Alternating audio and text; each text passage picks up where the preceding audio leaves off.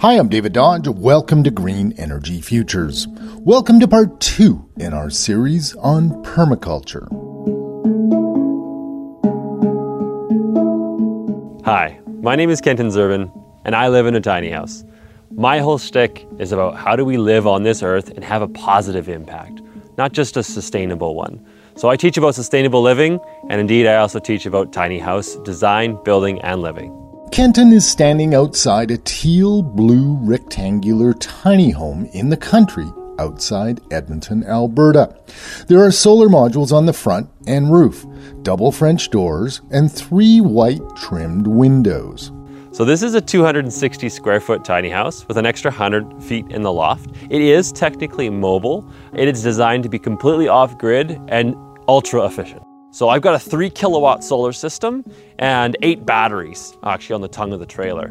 So I'm able to go almost 5 days without sun as long as I'm watching my batteries and making sure I'm not being too greedy with them. So that's how I power the house.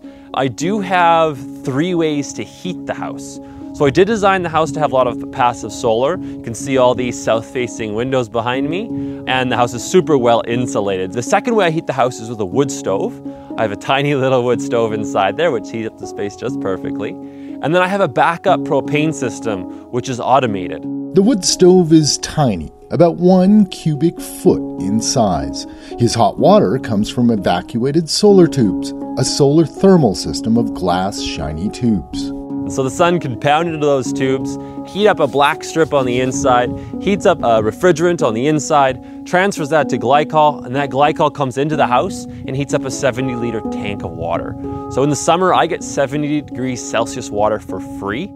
Everything oozes of quality in this tiny home, from the high-end R8 super-efficient windows to the Navien Combi on-demand heating system. Now for the piece de resistance. A peek inside. All right, let's give you an overview of the house before we step inside. Now, the main floor, when you step in the front door, you got a couch across from you, then a breakfast bar, and then a C-shaped kitchen that goes around. Attached to the other end of that C of the kitchen is the stairs that go up to this loft. We've got a queen-size bed and clothes storage in it. Coming back down the stairs into the living room where the couch is, right where the front door is here. The other side here is the bathroom. It's a small bathroom with a lot of function, and we're gonna go over it. And it has a guest loft or a rec loft above it. And that's the whole design. The kitchen is bright and surprisingly large. The bar table detaches from the wall and can seat 8, and the stairs are beautifully crafted out of beetle-killed pine, and storage is worked into every nook and cranny in the tiny home. At the other end, there's a queen-sized guest loft and a 4x8-foot bathroom that does it all. I got 8 things going on here. I got space heating and water heating. I've got a composting toilet. I've got a washing machine. I've got a kitty litter box. I've got a utility closet. I've got a medicine cabinet. I've got a shower, and I've got clothes storage and clothes heating and drying. So that's 9 or 10 functions in a space of 4 by 8 feet.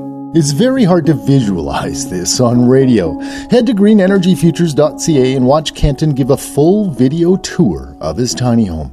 Next up on Green Energy Futures, Kenton returns to tell us the story of how he transformed a lawn at a church into a food forest. For Green Energy Futures, I'm David Dodge.